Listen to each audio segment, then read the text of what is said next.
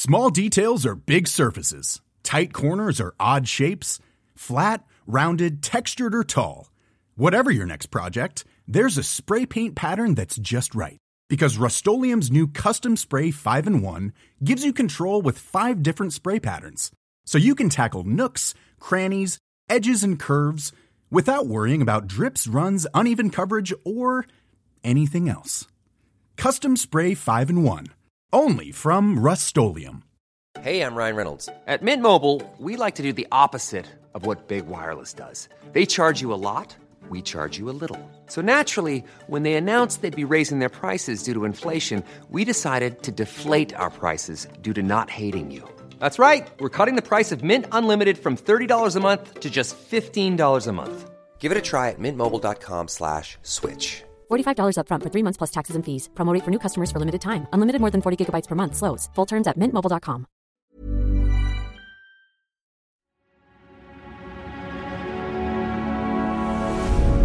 Tortoise. Hello, it's James. It's the week ending Friday, the 20th of October, a week of sadness and fear and anger and perhaps even sometimes the odd wonder whether there's a hope for diplomacy and a question about how that might possibly work.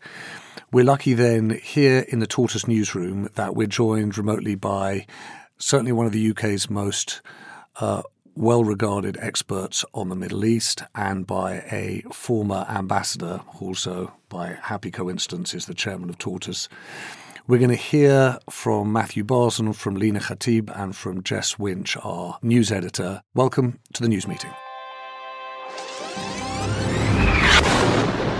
This horrific and deadly blast at a hospital in Gaza. Hundreds of people are thought to have died. Israel says it wasn't responsible, blaming a misfiring rocket from a Palestinian group. And based on what I've seen, it appears as though it was done by the other team, not you. But I caution this: while you feel that rage, don't be consumed by it. Food, water and medicine, but no fuel from Egypt to Gaza. Unfortunately, all Gaza is under attack. All Gaza is a place or a ground for complete bombing. Ask the people out there, the people who have a heart, who do care, to find us a safe haven, or at least get us out of Gaza.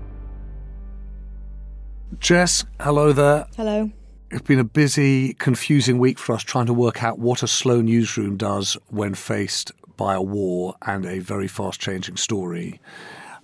Lena, thank you so much for making the time to join us. I imagine that you are inundated right now with people trying to catch up with your life's work, in effect, understanding the Middle East. Yeah, I mean, I guess this is headline news across media channels these days. And then Matthew Barson, very good to see you, both chairman and, of course, former US ambassador to London and prior to that Stockholm. Thanks for being with us. Look forward to it. Let's get started. You know, often when we hold these news meetings, we're looking at competing stories in the news.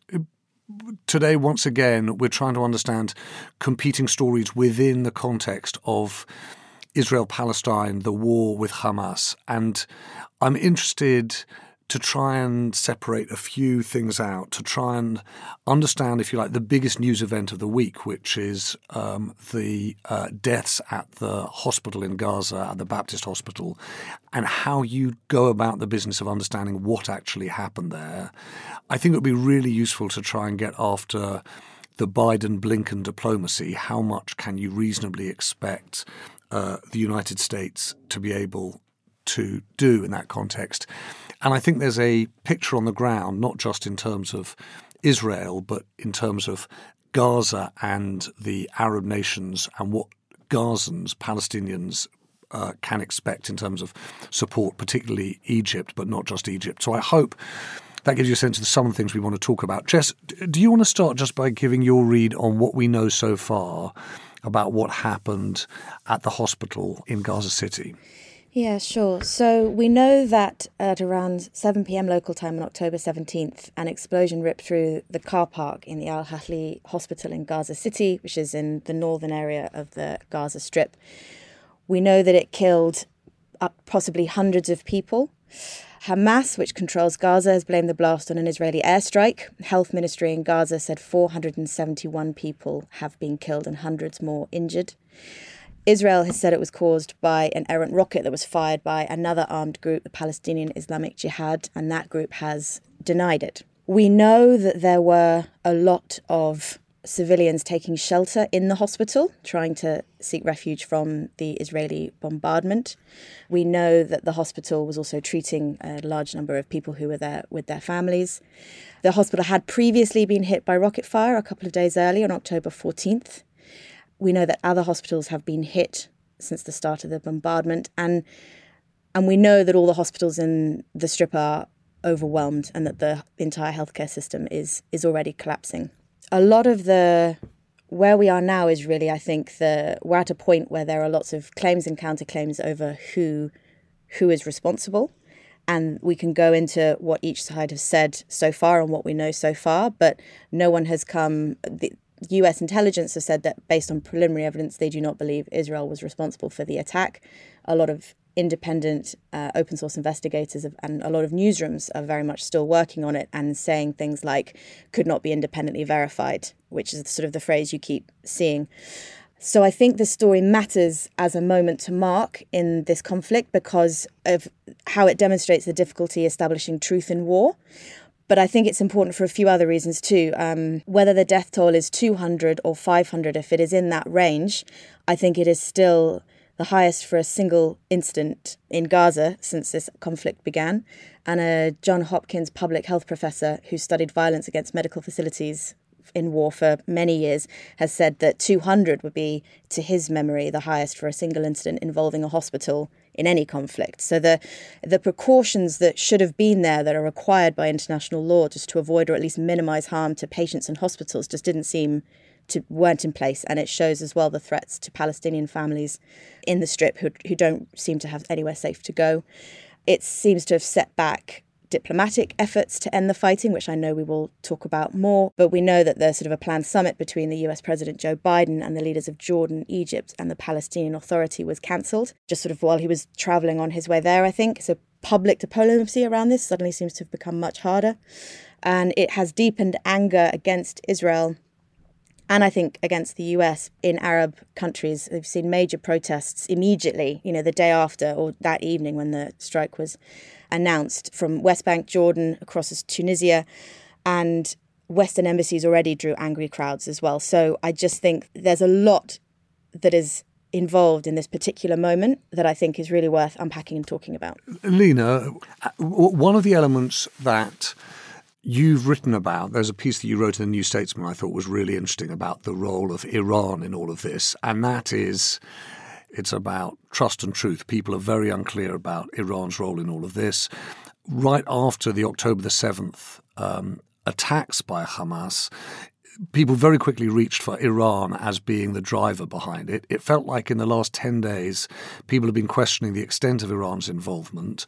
But your argument, if I read it right, Lena, was Iran has real motive here. Without Hezbollah and Hamas, it has less of an influence in the region.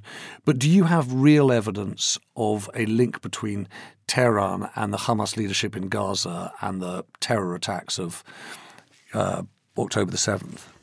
In my article that you referred to, I never said that Iran ordered Hamas to do the attack or that Iran helped plan the attack. And this is what's being disputed now and discussed in the public domain. No one, I think, is disputing the connection between Iran and Hamas. What people are talking about is this particular Hamas operation and whether Iran played a direct role in that or not. My reading of the situation is based on my years of research into Iran's regional role in the Middle East. And I know for a fact that Iran funds Hamas, Iran trains Hamas fighters, Iran equips Hamas, Iran coordinates with Hamas and Hezbollah regarding military affairs.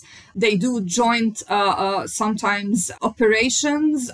They share operational rooms sometimes.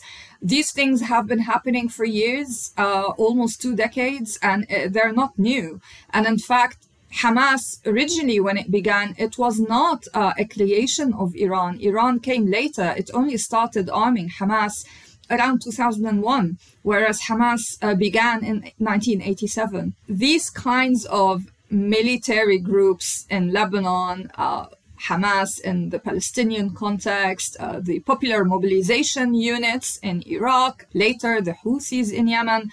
These are the tools that Iran primarily uses for its regional influence. So, of course, it's not going to just give up on these very important political cards.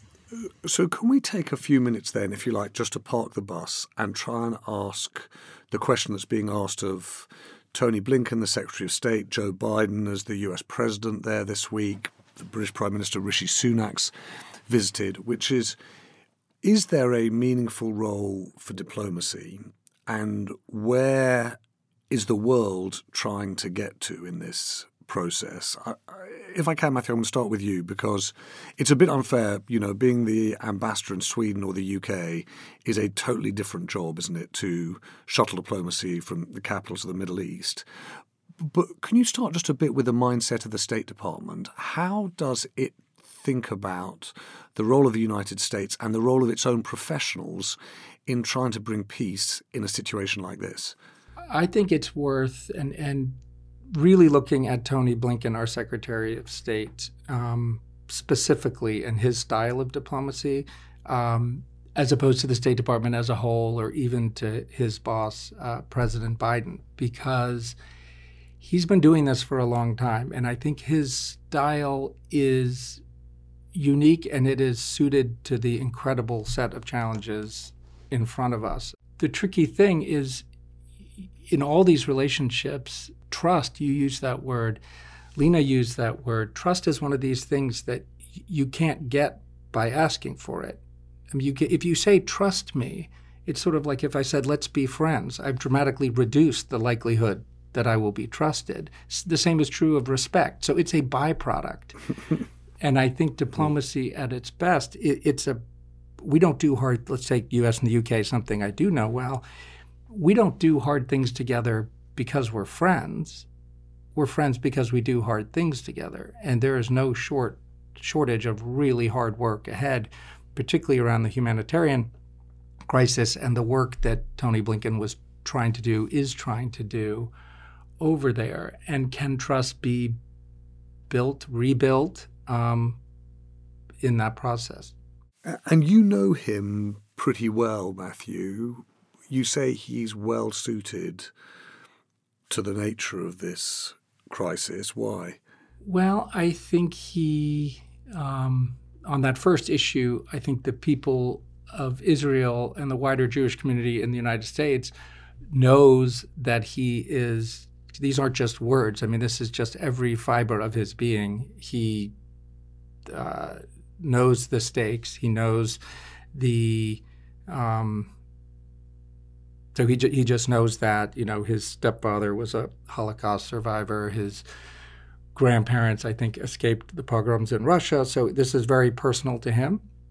He also has a style. I think I remember when he was Deputy Secretary of State, he came to Number 10 to meet with Cameron, who was Prime Minister at the time. And there's a very set way that these diplomatic meetings go. Cameron sits in one chair, and then the highest-ranking U.S. person, in this case Tony, was supposed to sit in the other chair, and then the junior staffers are sort of on the outer ring taking notes. And Tony gets into the thing. He sits in the wrong chair on purpose. He sort of like sits in the windowsill. And that was strange. And then he does something even more unusual, and I think wonderful, is when it comes time for him to talk, he asks a question of the most junior person in the room, who was just busy taking notes, and I forget the person's name. But, hey, I know you're working on these issues all the time. This had to do with the civil war in Syria. And so he asked this young person, staffer, what they thought and felt, and then the person started answering a little nervously at first, and then gained confidence.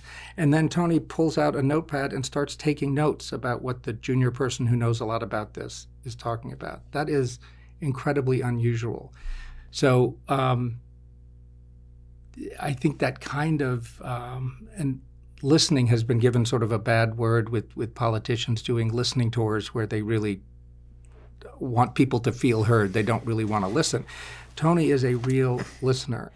Lena, what do you think about stepping back from the personal to the big picture in terms of the region and the nature of US power and influence post-Afghanistan, post-Iraq, in the light of the long war in Syria. What's the judgment these days when a US Secretary of State comes calling? How much power and influence do you think does the US have now? A lot of power and influence. So despite the cancellation of the meeting between President Biden and Arab leaders, they know that ultimately the only way out of this conflict has to start with Washington. And so despite what many have written about and judged to be US disengagement from the Middle East, ultimately the US remains the main influential actor in this region and elsewhere.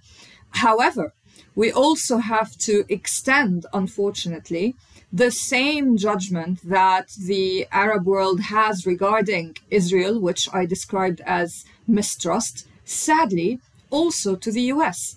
And this is because a lot of people around the Arab world have felt let down by the United States persistently for a number of reasons.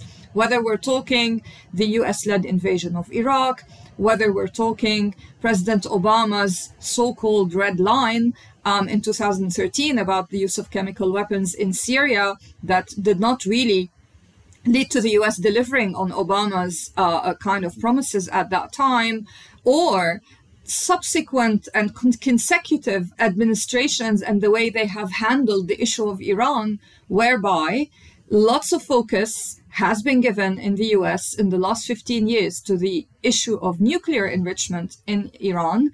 However, not a lot of attention has been given to Iran's regional interventions, which have been destabilizing the region.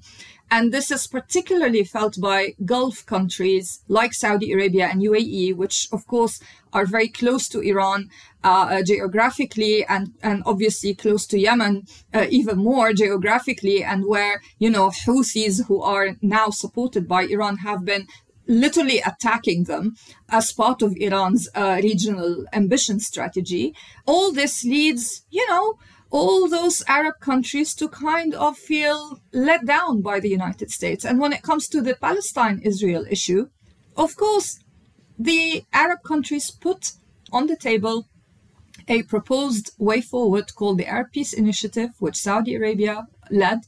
And this was never really taken seriously, I would say, in the United States. So you have, again, several issues, many different cases that Arab countries kind of can cite to say we are not feeling heard. So for all the kind of, diplomatic efforts that President Biden is doing now, there is this baggage that the US carries in the Arab world as well.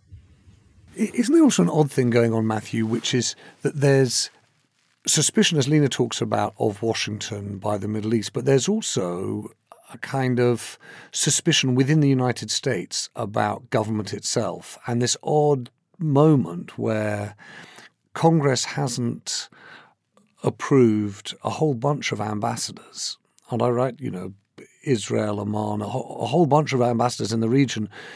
How much of a difference does that make? Or at these times, do ambassadors not really count as much as just the Secretary of State flying in, having those one-on-ones with regional heads of state or opposite numbers? No, I think it's a both-and scenario. It certainly would be more helpful if we had someone in those places, and all these military promotions. I mean, tens and tens or hundreds of delayed military ones, all because of one senator. I think the last time I checked, it wasn't like there was unified Republican opposition in the Senate for that. Jess, what do you make of this then? The only other thing I think we haven't touched on that is worth watching, the diplomatic fallout from this or diplomatic response to this beyond the countries, the Arab neighbours that we have discussed. It's interesting that there was a UN resolution on Wednesday to condemn the violence against civilians in the Israel-Hamas war, to urge humanitarian aid. That had wide support across the UN Security Council, and that was vetoed by the US, and Russia and the UK abstained. So I think that's an interesting element of this as well, in terms of how countries in the West, China, else in Japan, Africa, South, the other players in this are reacting to the positions that the UK and the US are taking. All right, well, let's just take a pause there for a moment and come back and try and understand where the diplomacy might take us.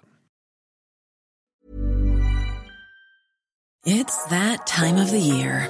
Your vacation is coming up. You can already hear the beach waves, feel the warm breeze, relax, and think about work. You really, really want it all to work out while you're away. Monday.com gives you and the team that peace of mind. When all work is on one platform and everyone's in sync, things just flow. Wherever you are, tap the banner to go to Monday.com. Hey, I'm Ryan Reynolds. At Mint Mobile, we like to do the opposite of what Big Wireless does. They charge you a lot, we charge you a little. So naturally, when they announced they'd be raising their prices due to inflation, we decided to deflate our prices due to not hating you. That's right. We're cutting the price of Mint Unlimited from $30 a month to just $15 a month. Give it a try at mintmobile.com/switch. $45 up front for 3 months plus taxes and fees. Promo rate for new customers for limited time. Unlimited more than 40 gigabytes per month. Slows full terms at mintmobile.com. Many of us have those stubborn pounds that seem impossible to lose, no matter how good we eat or how hard we work out. My solution is PlushCare.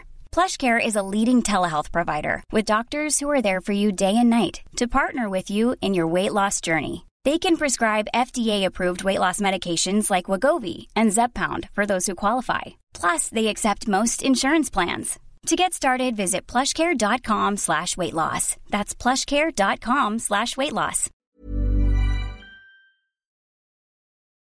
I just want to go back to this US diplomatic effort because, of course, there's a whole other element to this story that we're not covering because, frankly, we don't have the expertise and we're not there in Gaza or on the ground in Israel, either understanding the full nature of the humanitarian catastrophe that seems to be unfolding in Gaza or the military action that seems to be about to happen. So let's not comment on things that we can't see or sensibly judge. But Lena, I'm really interested, and particularly because I'm talking to both you and Matthew, what would happen if Joe Biden and Tony Blinken call you into the West Wing and say, Lena, we've got a really complicated situation in that neighborhood.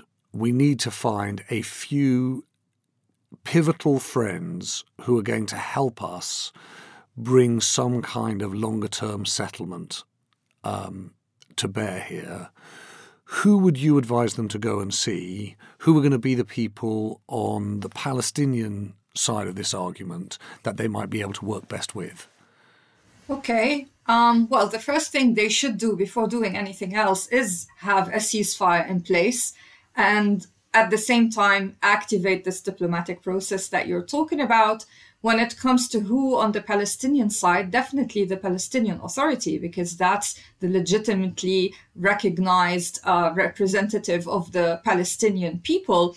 Now, I would propose to the Palestinian Authority forming an emergency war government, a bit like what Netanyahu did in Israel, which would be a kind of unity government, simply because right now the position of the president of the Palestinian Authority, Mahmoud Abbas, is seen widely by many Palestinians as weak. And the Palestinian Authority itself is divided. So if the Palestinian Authority creates an emergency war government, then you're still keeping President Abbas in position as president. That's not being undermined.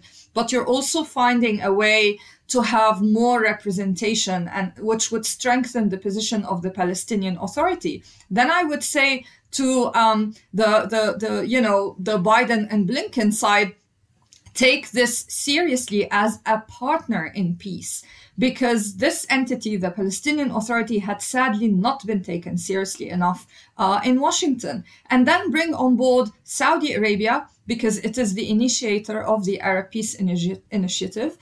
Bring on board UAE. Bring on board Qatar, because this is the interlocutor with Hamas. And one way or another, Hamas is not going to vanish just because all this diplomatic effort is happening. So you need to find ways to kind of contain that aspect as well.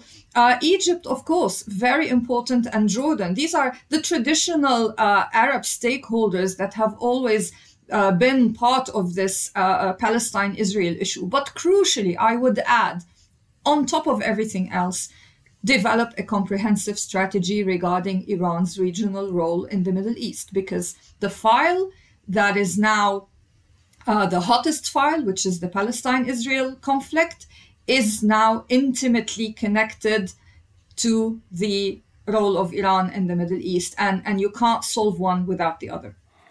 Lina, just before I turn to Matthew and Jess, just so I understand it right, your Palestinian emergency war government, led by President Mahmoud Abbas, does not have Hamas in it?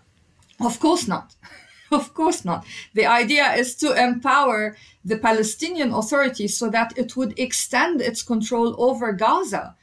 And basically, Hamas would be relegated to a group that, you could, through indirect channels, find ways to contain, using Qatar as perhaps the first interlocutor.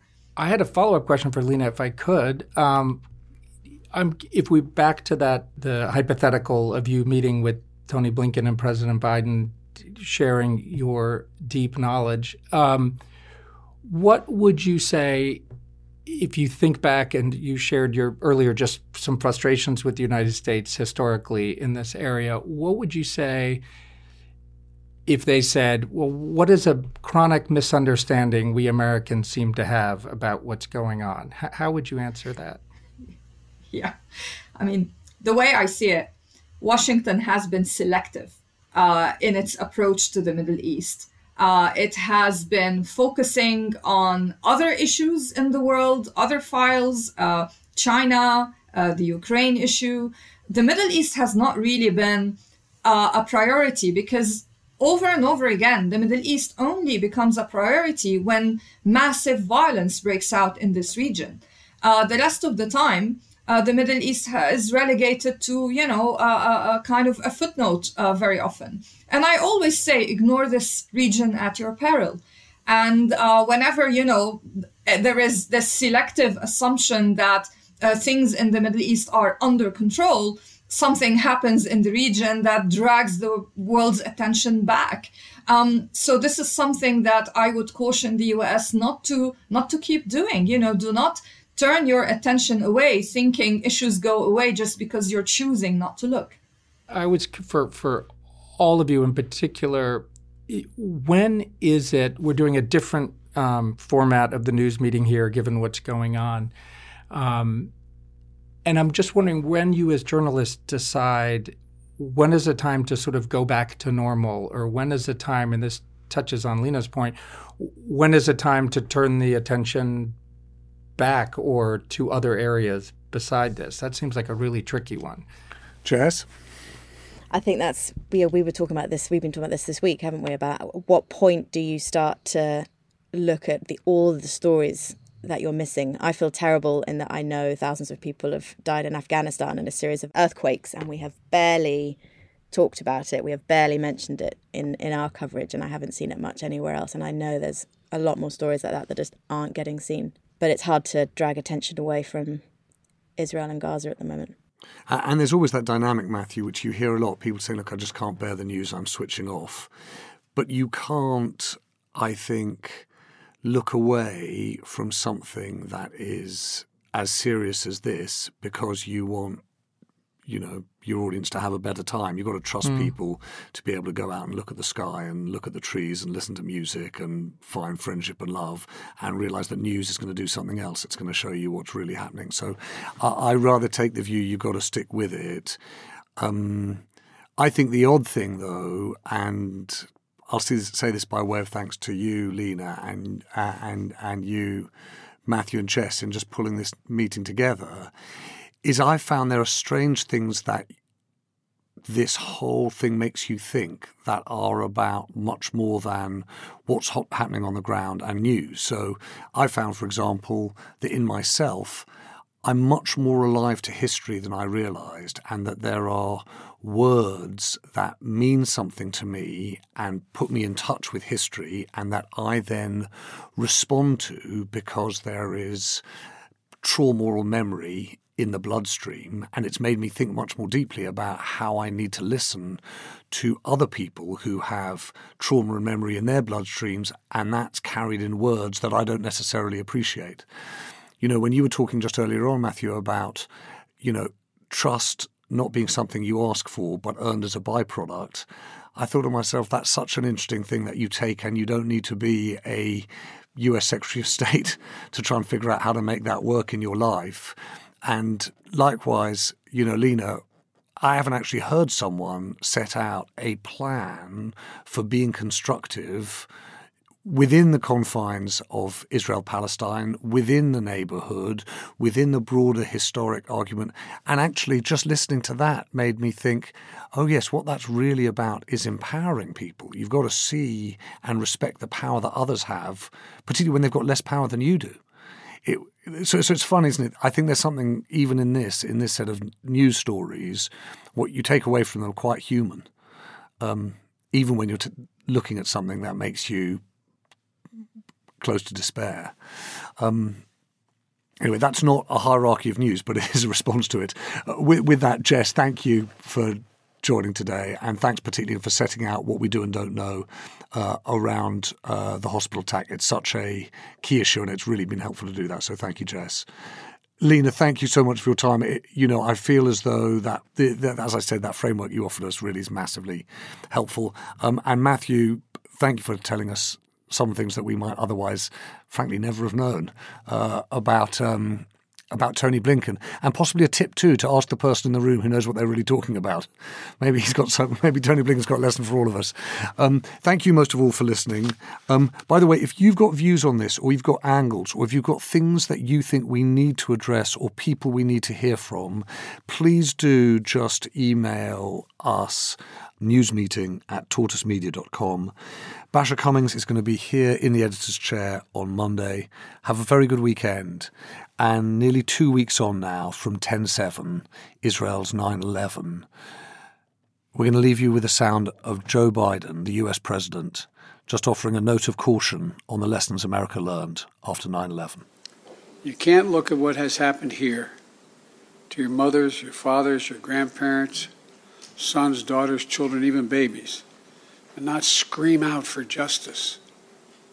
Justice must be done. But I caution this: while you feel that rage, don't be consumed by it. After 9/11, we were enraged in the United States.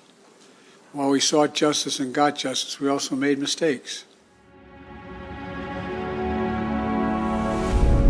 Tortoise.